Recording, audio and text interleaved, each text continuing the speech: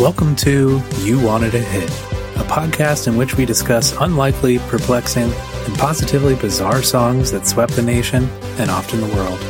Hit songs that, looking back, make us think, how did this get played on the radio? Do people actually like this? Do we like this? Thanks so much for tuning in. I'm your co-host, Michael Smith, and I'll be discussing one song per episode with my co-host and fellow music fanatic, pop culture enthusiast Theo Beidler. Each episode we'll take turns exploring a song, while the other host has no idea what song's the focus until we hit play. Here we are. We made it to episode 7.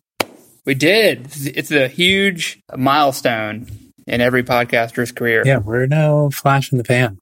This is for real. Well, I can say, I guess most don't get to this point. Here we are. Let's jump in. I've been told that we've got an exciting episode here, that you have done a ton of research while you have been laid up in bed with food poisoning. So nature wanted you to settle in and get ready for this episode. Yes, Mother Nature wanted us to talk about this. Yeah, it's got a great backstory. There's a lot to talk about. All right, here's a song we're going to talk about on episode 7 of You Wanted a Hit. Let's go. Yes. I mean, this one had to be talked about. Another Weird Al inspiration as well. We will talk about that. I'm excited about this song because this song on the surface feels like it could be a very surface level song. So you told me there's a good story behind it, and I'm ready for the adventure. Man, I had no idea. There's a lot about the song, and there's a lot about the artist who sings the song. Do you know who sings this song? I actually don't. No. Would I know it? Should I know it? You tell me after we talk about this, if you should know who she is. Okay. This song is by American singer, actress, choreographer, dancer, and filmmaker Toni Basil. Whoa. I do not know the name, but she sounds like a Jane of all trades. Is that the correct colloquialism? Yeah, I believe so. I know it seems like a long list of things to dabble in that you throw in your Twitter bio, but for Toni, it's true. Okay. And you'll see that she has excelled at all of these things, which is pretty incredible. She was born Antonia Cristina Basilona. Okay. Which is a real cool name. That's a very cool name, but a mouthful nonetheless. She's often on one-hit wonder lists, but what people don't realize is that when she released this song, she was on the 3rd decade of her impressive career. Wow. So she'd been in the game for a while. She was born in, here we go again, Philadelphia, Pennsylvania. No shit. Yeah. Yo, so much good music coming out of Pennsylvania. Who knew? Right? Bloodhound Gang, Toni Basil. Toni's mom was a vaudevillian acrobat and comedian. Okay. And her dad was an orchestra conductor who led orchestras at a bunch of famous theaters. And that took their family to Vegas in the late 50s. There in Vegas, Toni joined, you guessed it, her high school cheerleading squad. Sure, yeah. We can already see where that influence on the song came from. After high school, Toni pursued dancing as a career, and her first big gig was an assistant choreographer on an ABC show called Shindig. Oh. Wait, so what, is this in the 60s at this point? Early 60s. Oh, okay. Yeah, like a dance variety show kind of thing. Very 60s. Yeah, we're going much farther back already than I would have expected. All right. On the surface of just hearing this song. Yeah, you thought we were just talking 80s new wave. Yeah. So then she started doing choreography for multiple TV shows and movies, and she ended up getting linked up with the Monkees. Hey, we're the Monkees. And they made... Those Monkees. Exactly. But they made a wildly psychedelic 1968 film called Head. I've heard of this. I've never watched any of it, but I've heard it talked about on interviews here and there. Yeah, it looks like it's pretty cool. Looks like it'd be worth watching with some recreational substances, maybe. She choreographed the film, but she also appeared in the film and sang a duet with Davy Jones from the Monkees. Very cool. Okay. Therefore, plenty of people have speculated that Mickey, the song, is about Mickey Dolenz from the Monkees, which is not true. Okay. You had me there for 1 second. Right. Meanwhile, she was dabbling in singing, already starting to be a Renaissance woman. She actually recorded a single for A&M Records in 1966. Huh. The song was called I'm 28 and It's Getting Late.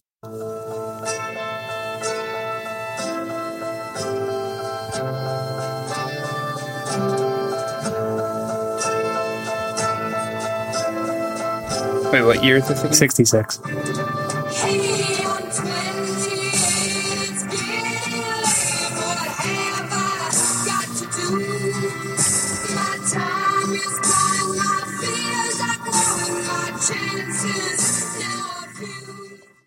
Pretty typical mid-60s fare. Of the time. Yeah.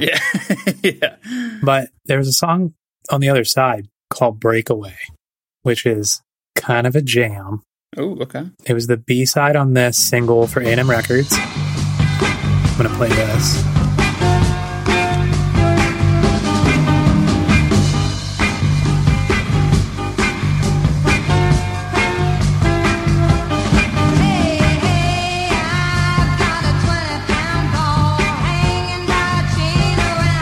Digging it so far.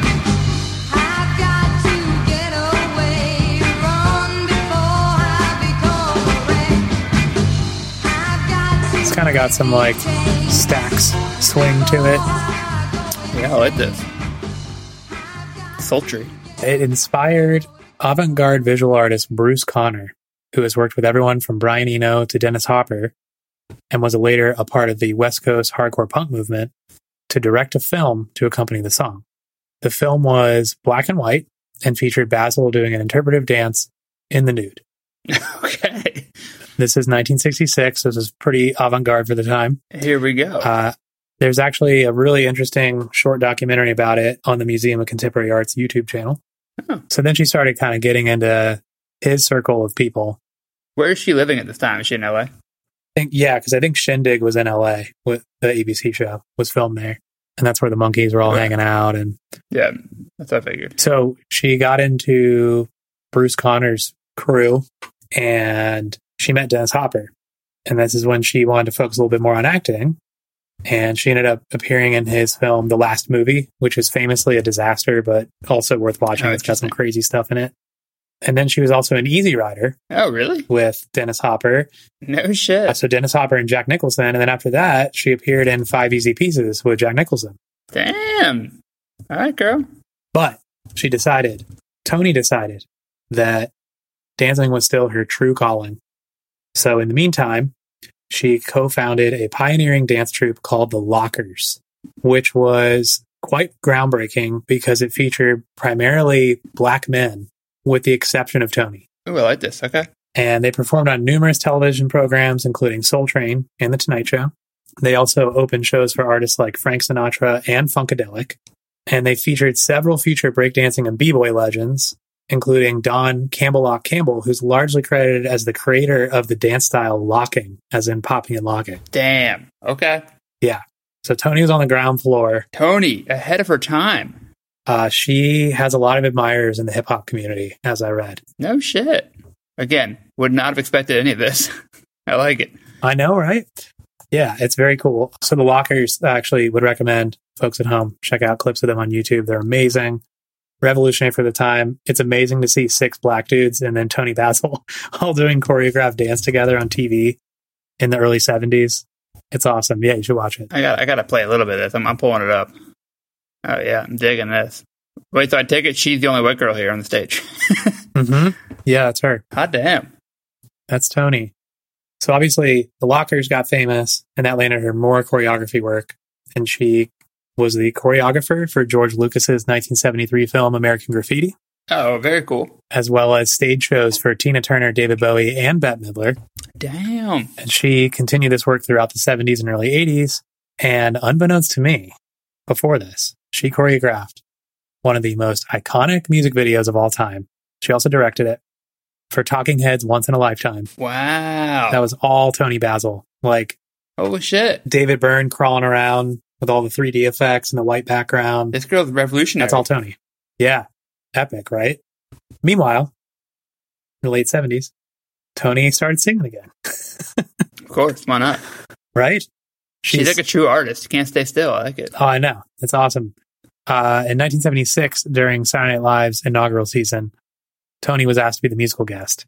Whoa. And she performed Wham Rebop Boom Bam, a jazz standard, during the show, which I think was a Benny Goodman song. Sure. I mean, she's very cool. Now, wait, was she a household name? Would people have known her? I would say they would know of some of her work, but like... Yeah, I think people might have recognized her face, but maybe not known her name, because she was popping up places. Yeah, and SNL was such an nascent stage that, like, it's not like SNL nowadays. Right. She did appear on the show more after this. Oh. But this performance got the attention of Warner Brothers Records, who offered her a recording deal, which I've read a couple times in my research. That's how the story went. Which brings me to think, can you imagine now somebody unsigned playing on SNL to begin with, and then they get a record deal? Well, I'm sure it would help. If you came to SNL unsigned, I'm sure after the fact, you'd probably get a couple phone calls. I mean, these days, it's like rare that an artist on an indie label is on SNL. It's like, yeah, not an easy thing to do. Different times, but I would have to assume that some of the folks on SNL were in her network of many friends and collaborators. Sure. Because she'd already ingrained herself in the general entertainment industry with her many talents. But she later appeared on SNL again with the Walkers. Oh, cool. And then they invited her to perform solo a couple more times. So she sort of became like a friend of the show for a while, like a Steve Martin or a Paul Simon. A good pantheon to be a part of. Absolutely. She never wore a turkey outfit, though, to my knowledge. She seemed like she would. Oh, I'm sure if there were something artistic to be gleaned from it, she would wear a turkey outfit. Wouldn't we all? Hey, wait, I'm gonna get a quick refill myself. 10 seconds. I've returned. I'm wondering if you have something from our lovely beer sponsors here in Nevada. You know, I don't, because unfortunately I did not pick up any before coming to the island here, which is unfortunate because I'm in a very lovely setting, and I did get an email from our fine sponsors at Sierra Nevada saying that they are doing a contest currently where if you take a picture of their can in a nice outdoor setting, you could win some prizes. And I feel like I would have won because I'm in a great, beautiful setting right now. You can still participate and be one with people who are outdoorsy and love beer, that describes me. Toni finally has a record deal with Warner Brothers. So it's time to make her first record. So she goes into the studio and she records the record Word of Mouth, which is released in 1981. It's total new wave, super trendy for the time. In fact, it's so new wave that she was dating Gerald Casale, the bassist for Devo at the time. Oh. Another new wave act that put an emphasis on art. Oddly, Toni covered 3 Devo songs on the album. And what's even more odd is that Devo was her backing band on said Devo covers. Okay. Keeping it which close. Is really weird. Yeah, it's like, hey, we're just going to take Mark Mothersbaugh out of these songs, and Toni, you can sing them, put them on your record. Was Devo on Warner Brothers? That I don't know, actually. I'm not sure if they were on the label, but I think it was just something that transpired from her dating Gerald Casale. It was just all very incestuous. Yeah, I think so. But Toni also notably covered another song on this album. UK glam power pop band Racy. Have you heard of this band? Racey? It sounds familiar, but maybe... So they had a few minor hits in the 70s, but they had another song that was not a hit at all. That was called Kitty. Okay. And the song was written by Mike Chapman, who later wrote or produced songs for Blondie, The Knack, Exile, and tons of other bands. Let's take a listen to Kitty.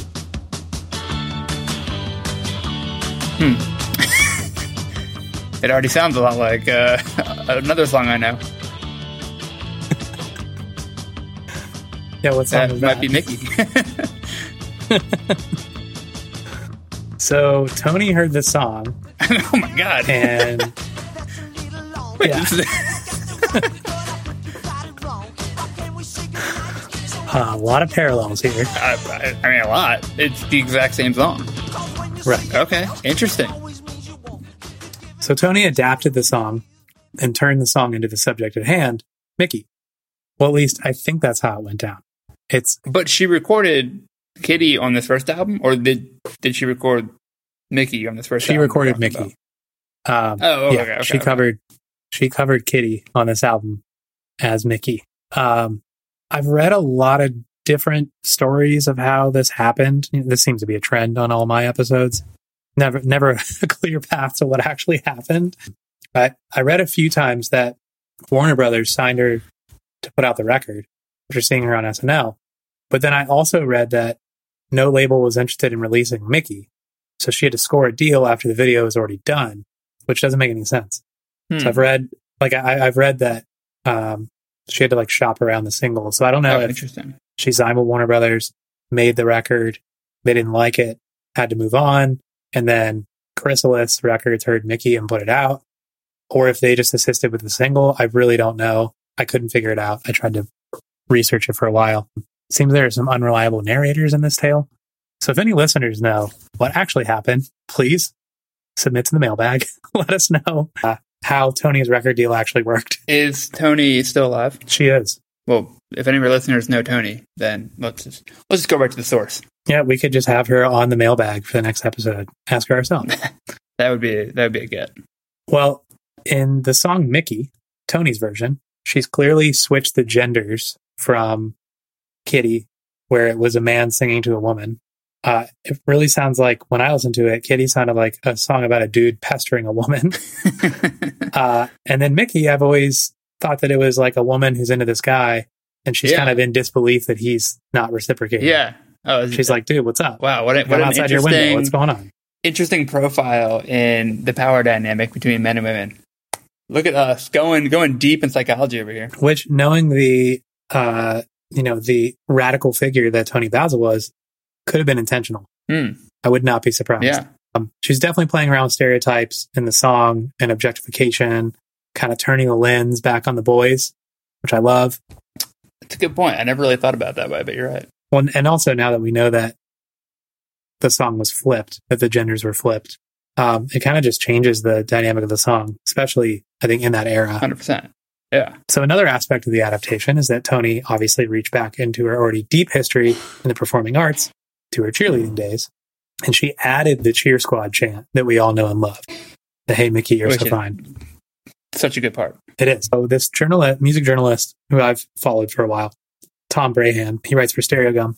He wrote a retrospective piece on the song, and he mentions in the piece that Toni Basil somehow did not get a songwriting credit for adapting the song. But she absolutely should have, because the part she added is a huge part of what made it a hit. I mean, she changed the song. Sure. What, did you know the story about how it all came about? Because, I mean, perhaps she'd asked Racy, and there's got to be some legal stuff here that I'm sure there is in the back end. Because I know from some of my past country music days that when artists wanted to change lyrics, like minor little things, either they weren't allowed by the songwriter, or they were allowed, but they weren't allowed any sort of writing credit change. So there's a precedent, but that makes sense. I mean, it's like the artist is like, hey, because you have to ask permission. You don't normally have to ask permission to cover a song. No. As long as you don't change the song too much, which is, right, up to the eye of the beholder. That's why there's so many court cases about these things. But if you change the words, or change the melody, or change the song enough, you have to get permission. And most of the time, I would say, they just say, okay, you have permission, and you got to pay us like you normally would. Or we come up with our own rate. That's not the normal statutory rate. And then I can't see any time in that situation where they'd say, you want a writing credit too? Exactly. So that makes sense.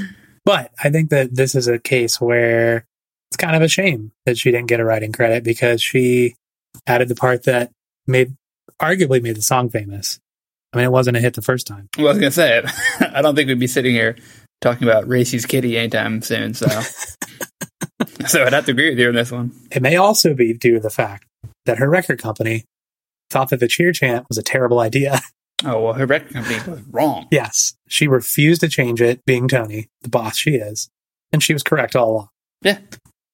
And look at it now. Does Warner still exist? Right? The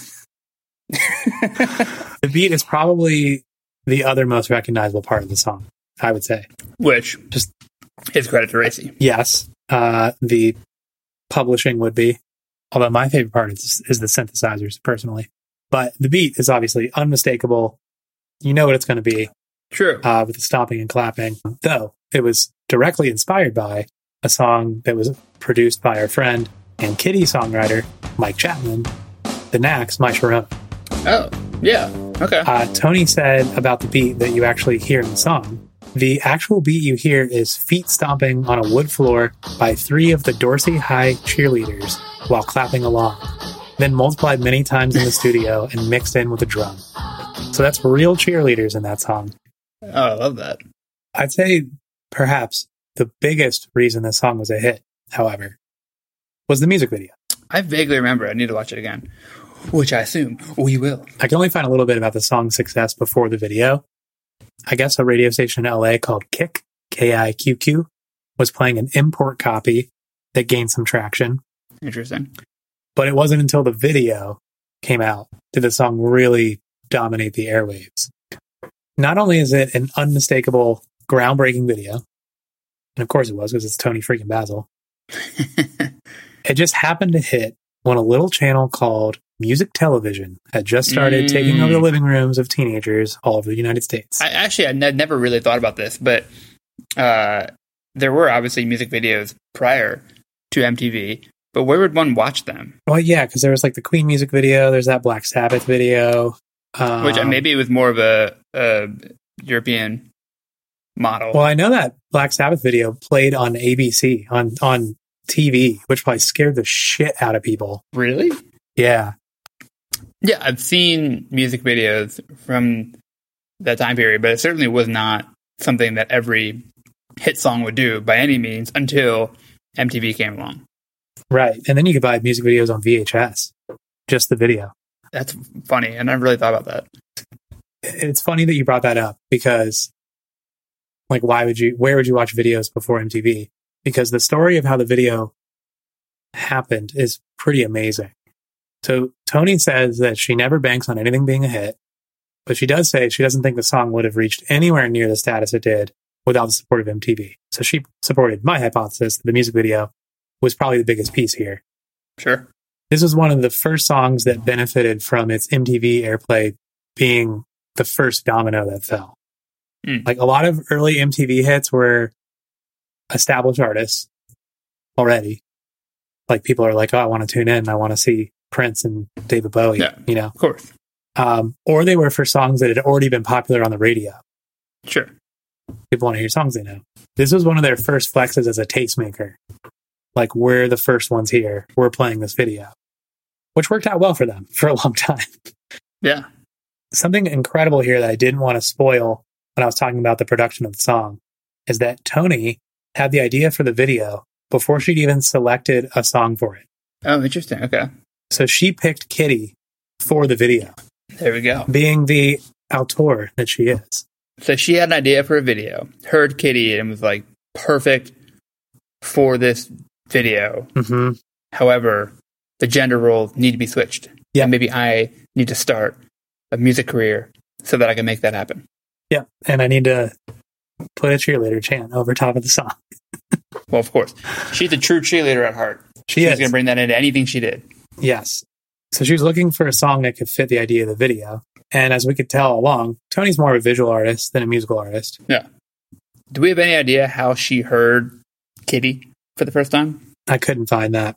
I have no idea. I mean, she was in with all these like underground new wave folks, and sure, they're hearing stuff. The dude who wrote Kitty was producing a bunch of new wave records, so I don't know if that's how it came to be, or maybe she just liked Racy and heard it on a record. I mean, it's like a deep cut on one of their albums, which like that's also the kind of the mystique of a curator, right? Like she found this song and like unearthed it and put it on her record, and now it's a song we all love. Like that's talent in itself, I think. I mean, that's what built a lot of producers. So yeah, right, absolutely. So what's also incredible about this is that she made the video before MTV even existed, because she recorded the song and made the video in 1981. And so she said there must have been some sort of outlet. Wow. Some sort of distribution channel. MTV debuted later that year. Okay. So it's like she already had this video And now there's suddenly a channel that only plays music videos. So if only we can get this video to that channel. And somehow it happened, likely through her record label. Somebody at MTV saw it and said, this rules. Teenagers are going to love it. Let's put it on. And the rest was history. Fuck yeah. So let's watch the music video for Toni Basil's Mickey. Where were these cheerleaders from, do you know? I'll tell you exactly where these cheerleaders are from. Interesting. Okay. So her cheerleading uniform is actually a redesigned version of the one she wore at Las Vegas High School. Oh, that's cool. And the other dancers are a championship cheerleading squad from Carson High in Los Angeles. Before this, Basil was working on an art project where she was shooting videos of cheerleaders, and she met this cheer squad in the process. Oh, very cool. And so she invited them to be in the video, which is super cool. What's wild is that it's all teenage cheerleaders in the video, and the video is being played for mostly cheerleaders on MTV. Yet Toni is 38 in this music video. Damn. Yeah, pretty cool. She makes a really good point. Toni, in an interview, talked about how up until this point on TV and in movies, cheerleaders were kind of just like an afterthought. And they were just like, oh, we're cheering on the team and whatever. But she knew that it was actually a dance art form, which it is. I mean, sure, yeah. You watch those cheerleading competitions on ESPN2, like that shit's insane. I'm in the breakdown now where we're seeing that the cheer team doing their thing. Oh yeah, which like super cool. She just put some regular people in this. Super cool. But yeah, she was saying that like this was a chance for her to show the world that cheerleading is a distinctly American art form and that it's something special. Fuck yeah. It's a very captivating video. It is. Absolutely. It still is. I mean, I totally get how if this was playing once every hour in your living room, you'd be like, yeah, this rips. Yeah. She's so quirky. There was that one part where she's so close to the camera. It's not a fisheye lens, but it almost could be. That is so like 80s MTV. Mm-hmm. And then she's in the heart. Yeah. I mean, she also totally looks like somebody who would be on SNL. Yeah, she does. Like great facial expressions. I read a little bit more about the making of the video, some interviews with Toni. She said the video took 3 days to rehearse, and they shot that and 2 other music videos in the same day.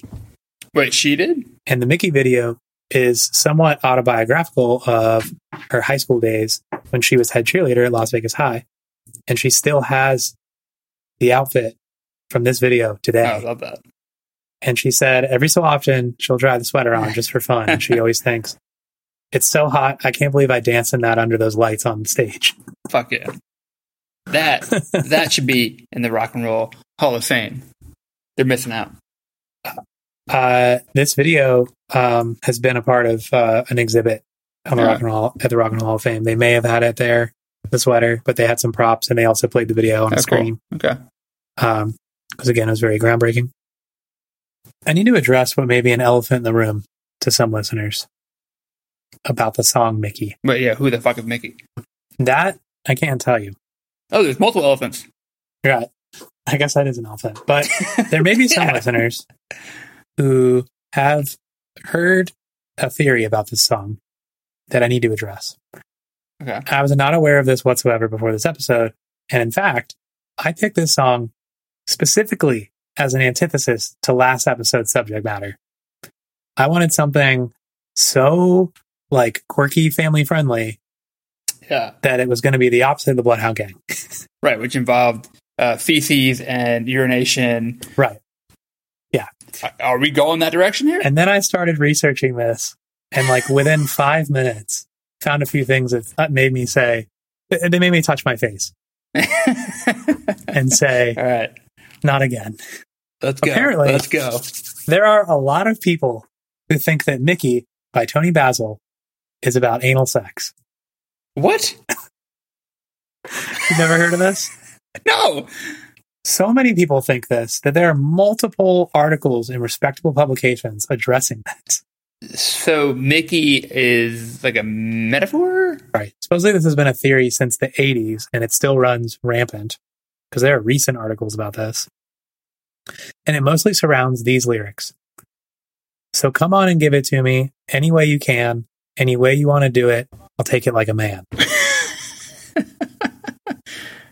In fact, when the song first came out, famed pop music critic Robert Christgau, do you know who that is? I don't know. He's like the granddaddy of pop music critics. So he still has a column for Vice, actually. Yeah, cool. He said, Basil was the only woman ever to offer to take it up the ass on Top 40 radio. Which is pretty crass, honestly. Can we verify that? Yeah, right, exactly. But also, like, come on, dude. That's how you're going to write about this song. So this must have been, like, very public knowledge. Because it's one thing nowadays to put a song out and you get some, like, conspiracy traction on Twitter or Reddit or something. But, like, this must have been very well populated. So out of all the literature you can find about this song's potential secret meaning about sodomy, there's a 2012 Vulture article by journalist Adrienne Day in which she actually tracked down Toni Basil and straight up asked her about it. And funny enough, Toni brings it up first in the interview. I think she had a feeling this is where this is going. And I find it most respectful to Ms. Basil to read her statement directly to set the record straight for everyone. And Toni says, "No, that's ridiculous. Everyone reads shit into everything. It's not about anything dirty. You change the name from boy to girl, i.e. from Kitty to Mickey, and they read anything they want into it. When it's a guy singing about a girl, it's a sweet line. When a girl sings it, it must mean butt fucking. This is how the wrong foot gets cut off when the doc wheels you into the ER. And then people think it's Mickey Dolenz, and then it's butt fucking." Wow. I like her. What a line. She's not wrong. And of course, she's alluding to that fact that people thought it was about Mickey Dolenz from the Monkees, which it's also not. But we don't know who it's about. We don't. I think she just came up with a name that sounded like Kitty that was a man. There has to be something there, because otherwise, why on the surface would you jump to that conclusion? Just because of that one line. But that's still a stretch to me. It's that lyric. Yeah. But then you listen to that line, you convince yourself, and you listen to the rest of the song, and you're the like, video doesn't leave any credence to that. I don't know. Hey, it never crossed my mind once, and I've heard this song That's so because many you are times. an upstanding gentleman. I think it's this sick bastard, Robert Christgau. Yeah, exactly. I'm a gentleman who didn't think the song was about butt fucking, and I don't listen to Bloodhound Gang. Well, that makes one of us.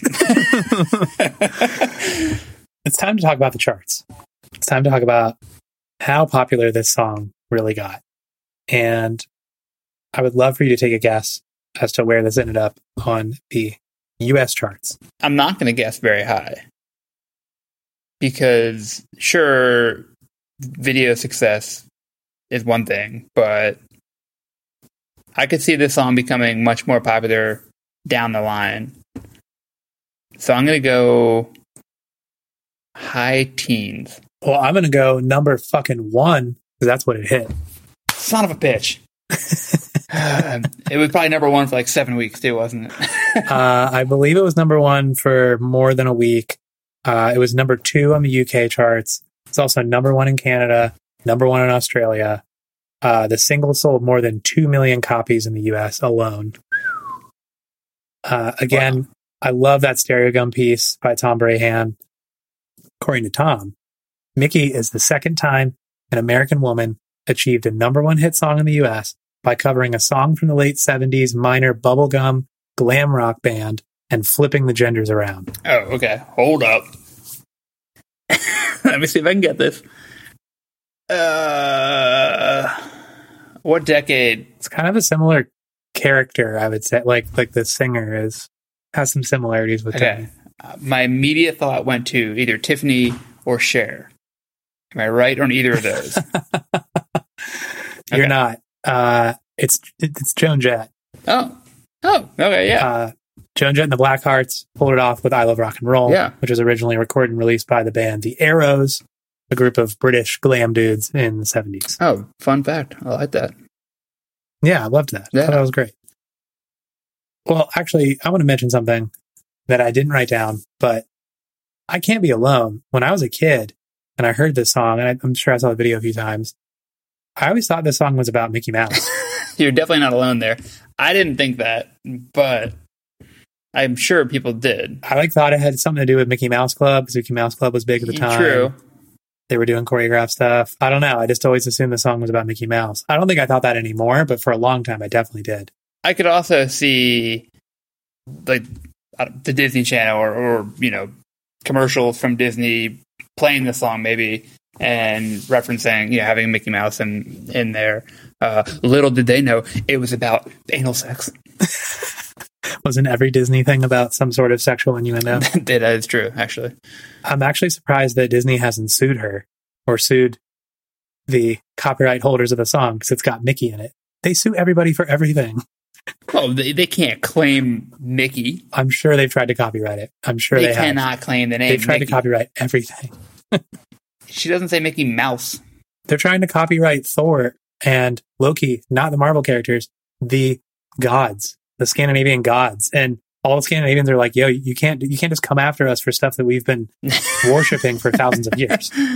It's a real thing. I do not know that. All right. Maybe you're right then. The album Word of Mouth was nominated for a Grammy. The music video was nominated for one of the first MTV Video Music Awards. Year one of MTV, they had the video awards? Yeah, 1982. Sure, it's a shit show. I'm sure it's great. The Mickey music video has also appeared in exhibits at the New York Museum of Modern Art, which I know is one of your favorites, and the Rock and Roll Hall of Fame. There you go. This song has also been covered, as you would imagine, by a number of aspiring pop acts and also jokingly by a couple of rock bands. None of those are really notable enough to share, to be honest. Okay. The most famous artist who covered this, I believe, is Olivia Newton-John. Again, her version is really nothing to write home about. However, Mickey is sampled in a number of other songs by famous artists. The most popular song is definitely Tricky by Run DMC, which also samples My Sharon. It does. Bringing it full circle. Leave it to Run DMC. Yeah, I like that. It's been sampled by artists all over the stylistic map, from Flo Rida to Boards of Canada, which I believe that's probably the only time anyone's ever said those two names in the same phrase. It's fair, but they are, geographical destinations. So They are, that's true. we have from north to south right there. It's also been sampled by Limp Bizkit, Salt and Peppa, Iggy Azalea, Yellow Wolf, No Use for a Name, Girl Talk, Hood Internet, and many, many more. Damn. I do want to play a song that was inspired by Mickey, and I think it's one that you've been patiently waiting for.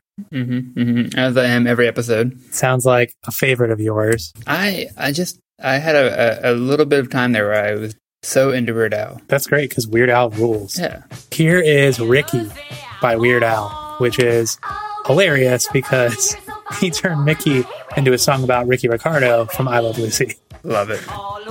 And the whole video is basically a recreation of I Love Lucy with Weird Al and his band singing the song. It's awesome. I feel like this is a time where I also need to mention that there's a great podcast about Desi Arnaz. It might be Planet Money one. It's so good. It's about the fact that Desi Arnaz revolutionized the Hollywood model, and he flipped the switch on how to become a superstar and a moneymaker in Hollywood. And this Cuban immigrant changed the game for everyone. That's incredible. Yeah, it is Planet Money. Planet Money, How Desi Invented Television. It's the episode from January 22nd, 2021. I recommend all the listeners check it out. Check it out. Go check out our friends at Planet Money who we don't know. Yeah, but if Planet Money wants to then talk about our podcast, we'll probably get a lot more listeners. So you see what I'm trying to do here? Thanks for enjoying this episode about the economics of Bolivia. We want to let you know about an episode that discusses whether or not Toni Basil's Mickey is about butt fucking. It rolls right off the tongue. I'm about to send you another version of this song that is highly inspired that you will be thrilled about. Oh, okay. Oh, here we go. We finally get a Kids Corner. Here is our first installment of the You Wanted a Hit Kids Corner. So do they change the lyrics to be a little less kid-friendly, if you know what I mean? Actually, I wonder if they say, those little rascals, they're pulling the wool over our eyes. Making lots of money doing it.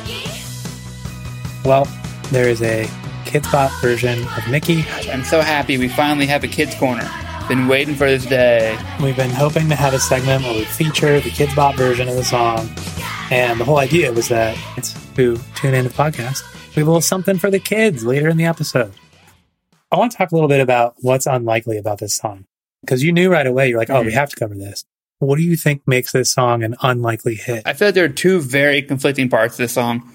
One feels like so old school 50s vibes, which just doesn't fit for the 80s. And then there is obviously an 80s part of the song that is very of the time. Mm-hmm. It feels like a local, it feels like a cheer song. It feels like a rah, rah, rah song. Doesn't feel like a song that would go number one for 2 weeks in the U.S. It doesn't seem like that. Enough people were yup. People of all ages love this song. It's clearly a novelty song. Yeah, it's a novelty song. And I feel like this is a song nowadays would take off on TikTok and it would kind of blossom from there. But coming from traditional channels, I just don't see it landing as much as it did. It was. Now I know that it wasn't a traditional channel. It was kind of like the TikTok equivalent. That's true. Right? That's a good point. Was MTV in its infancy. Do you know some of the other songs that were bouncing around number one at the time? So Mickey was number one. Number two was Gloria by Laura Branigan.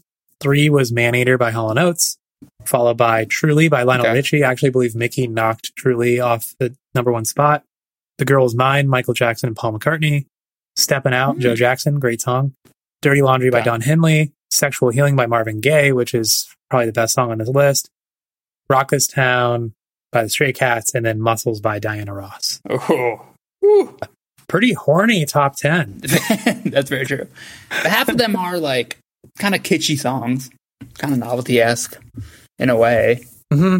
Although most of them are huge stars, all except for Laura Branigan, these are all massive acts. But still, I guess of the time, the song did fit well into the. But now I know clearly this is an unlikely hit because of the journey that it took to get to number one. It's pretty incredible that it was made to accompany a visual of just some song she picked as a deep cut on some weird 70s UK record. Wild journey. I do wonder if someone at the label that was working with Toni knew that she was such a visual artist. And I'm sure at the time that MTV was getting started, or before it got started, I'm sure that a lot of record execs had input or probably left to help start MTV, and we're probably putting the clarion call out to all the labels saying start making videos. Right. Any video we get in the forefront, we're going to start popping them up. Who's got the best and ones? I'm sure some low-level A&R guy was like, yo, you're a visual artist. We're putting money behind you. Let's make a video before it's even a thing. That does make sense. Her next 2 videos got played on MTV as well. So all 3 that she made in that day got played on MTV. Oh, that's right. Yeah, she made 3. Though the other songs weren't as much hits on the radio. I think part of this amazing journey of the song that she was in her late 30s when she recorded her debut album. Yeah. Ended up being a smash hit on a channel created for and marketed to teenagers nearly exclusively. Yeah. And the fact that all this lined up and worked out is a pretty tremendous story. And I think probably a gamble for everybody involved, even though I don't think she gave a shit whether or not it was successful. She sounds like that kind of person. She had enough success going on. She just wanted to make her art. But I will say, as someone who just turned 34 yesterday and is getting closer and closer. That's right. Happy birthday. Thank you. But as I get closer and closer to my late 30s, I am inspired by Toni, knowing that maybe in 4 years I could come out with a massive pop song. I think you could. You may want to get started on your career in choreography and acting beforehand.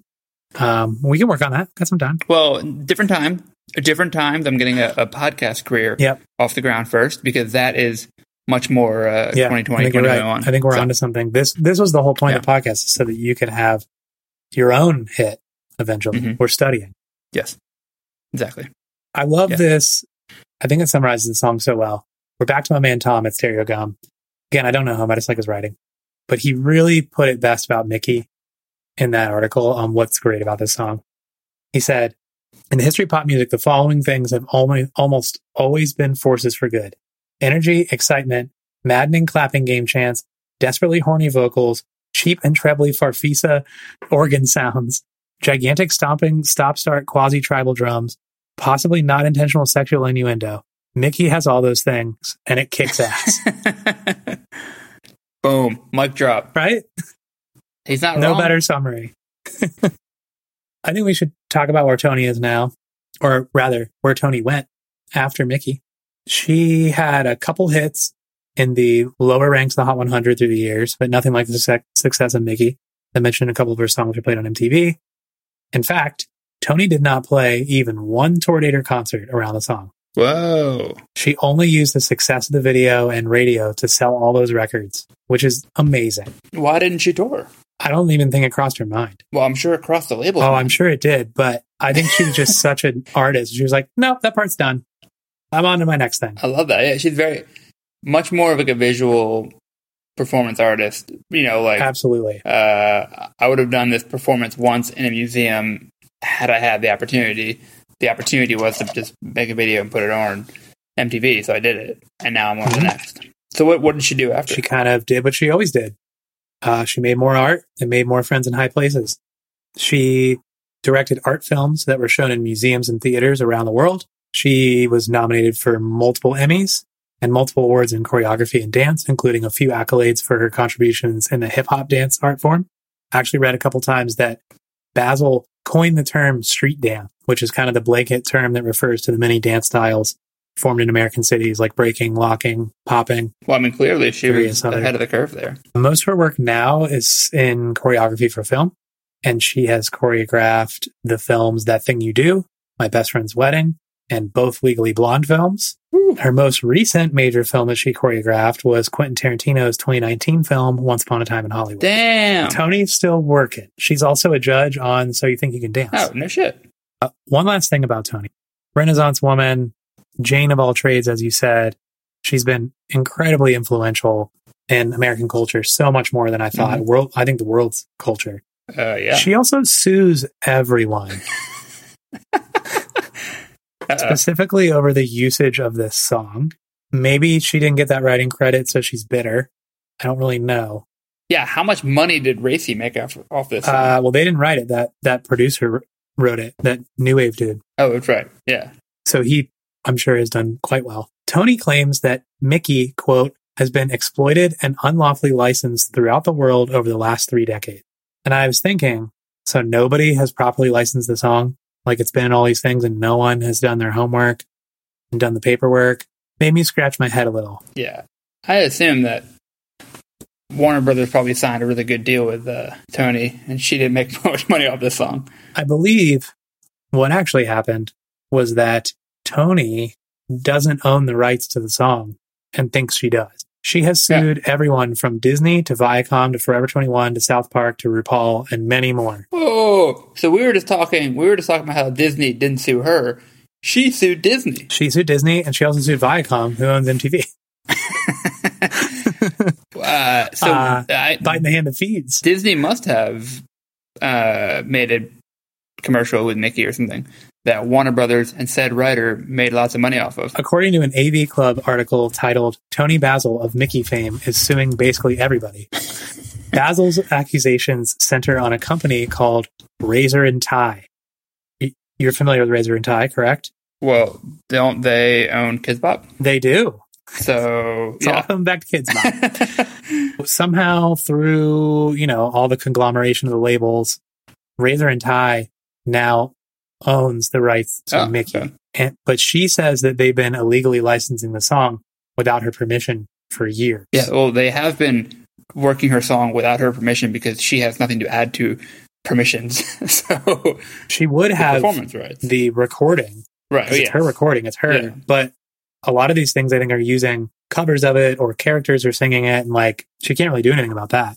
But I'm also sure that she signed away those rights. Well, Toni claims they do not legally have the right to license the song out. A lot of these cases have been dismissed, as you would think, which makes me guess that they do have the rights to license it. And also, she sued South Park, who used the song as a parody. It was, I think it was about Obama, and that's protected under U.S. copyright law. So, you can't sue them for that. I'm sure it's not the first time that Trey and Matt Stone have been licensed with a lawsuit. No, I'm sure it's not. I don't mean to end on maybe not the most flattering thing about Toni, but that is the story of Mickey by Toni Basil, which reached number 1 on the U.S. charts in 1982. Great journey. I thoroughly enjoyed that one. This story did not disappoint. Once I started reading about her career, I was like, oh, this is going to be gold. This is great. fascinating character. Not a lot of funny business, just kind of cool shit. No, just straight ahead. Great story. People probably don't know about it, so I appreciate you bringing this. I would think that this is one of the biggest earworms that's going to be stuck in people's heads after they listen to it. Definitely. I'm gonna be. I mean, this is like one of the catchiest songs of all time. I'm gonna be going to bed with a little clap in my head. That's a wrap on this episode of You Wanted a Hit. Thanks for listening. We hope you enjoyed it. Good luck getting Mickey out of your head. Please remember to subscribe so you know when the next episode is out. And if you listen on Apple, write a review. But only if it's nice. Follow us on Twitter at YWAHpod and let us know what you think. Or tell us what we missed by sending us an email at ywahpod@gmail.com. We welcome any suggestions for songs for future episodes, so bring them on. And lastly, share with a friend if you had a good time. This podcast was researched, produced, recorded, and edited by me and Theo Beidler. And our theme music is by Air Doctor. We'll see you next time.